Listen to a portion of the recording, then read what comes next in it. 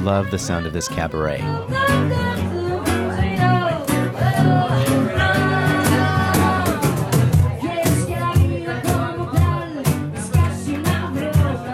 I made the recording at a tiny mezcal bar in Antigua, Guatemala last summer, where I was training a group of teachers how to make documentaries. We'd work and learn all day, conducting interviews with indigenous Maya and cooperative farmers. At night, we got to relax and be adults. That's what I call real PD.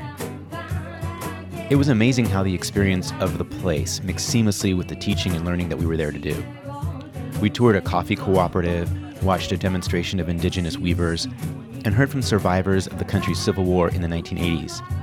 Along the way, we learned about interview techniques and where to place the camera to record the best footage. And what was really cool about the whole thing is that the learning never really turned off, not even while we ate dinner or sipped mezcal at that cabaret. Conversations about how to make videos and the ethical challenges we faced came up during our so-called downtime, not while we sat in desks or listened to a lecture. The learning was real, and it had serious impact, like the interview we conducted with a teenager whose parents couldn't afford to send her to school. The fun and excitement of the trip was indistinguishable from the learning, and it got me thinking about why school is so boring and what my responsibility is to help my students be energized by learning and something they look forward to rather than dread. This trip to Guatemala was very different from how my career started, though, and all the takeaways from this and other learning experiences I've had almost didn't happen.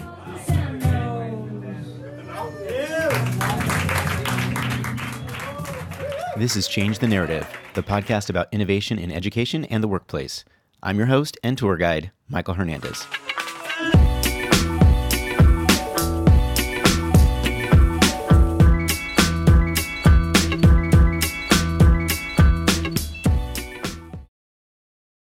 About 10 years into my teaching career, I had managed to build an award-winning arts and journalism program that I absolutely loved. My students had won awards and attended the top film and journalism schools around the country. But when the school district came up short on funds, my elective class was on the chopping block, and they told me my services wouldn't be needed the following school year. I was devastated. I felt disrespected and unvalued by a community that I had dedicated everything to for the past decade. I eventually got reinstated, but when the same thing happened 2 years later, I realized something needed to change. I realize this might be falling on deaf ears for everyone who works in private industry. I mean, you're all too aware of the pitfalls of at-will jobs. But I made a pact with society when I became a teacher. I exchanged high salaries based on merit, 1-hour lunches, bonuses, and other job perks like, being able to go to the bathroom whenever I want, all for the security of a career educating our young people and future leaders. When that agreement was broken, it nearly broke me too. It wasn't a matter of if I would get laid off again, but when. According to the U.S. Bureau of Labor Statistics, most Americans have between 11 and 15 jobs in their lifetime, and these days, teachers are no exception. I figured I had two choices.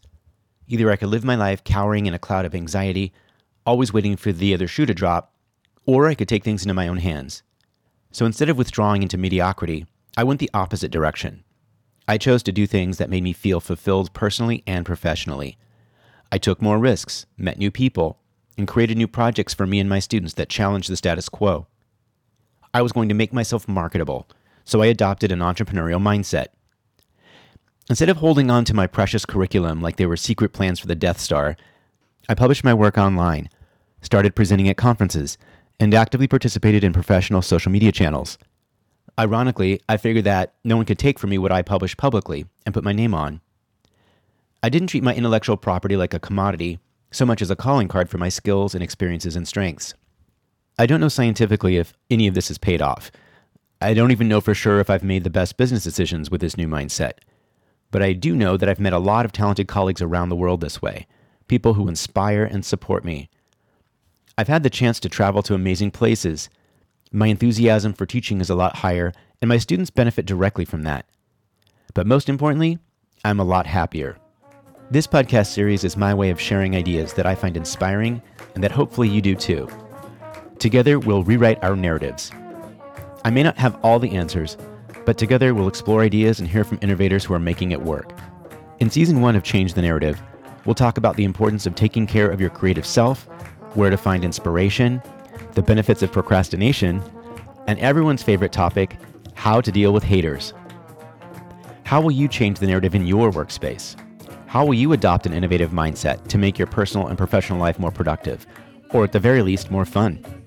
The good news is that if something doesn't work out the way you planned, you can always rewrite it until it does. What have you got to lose?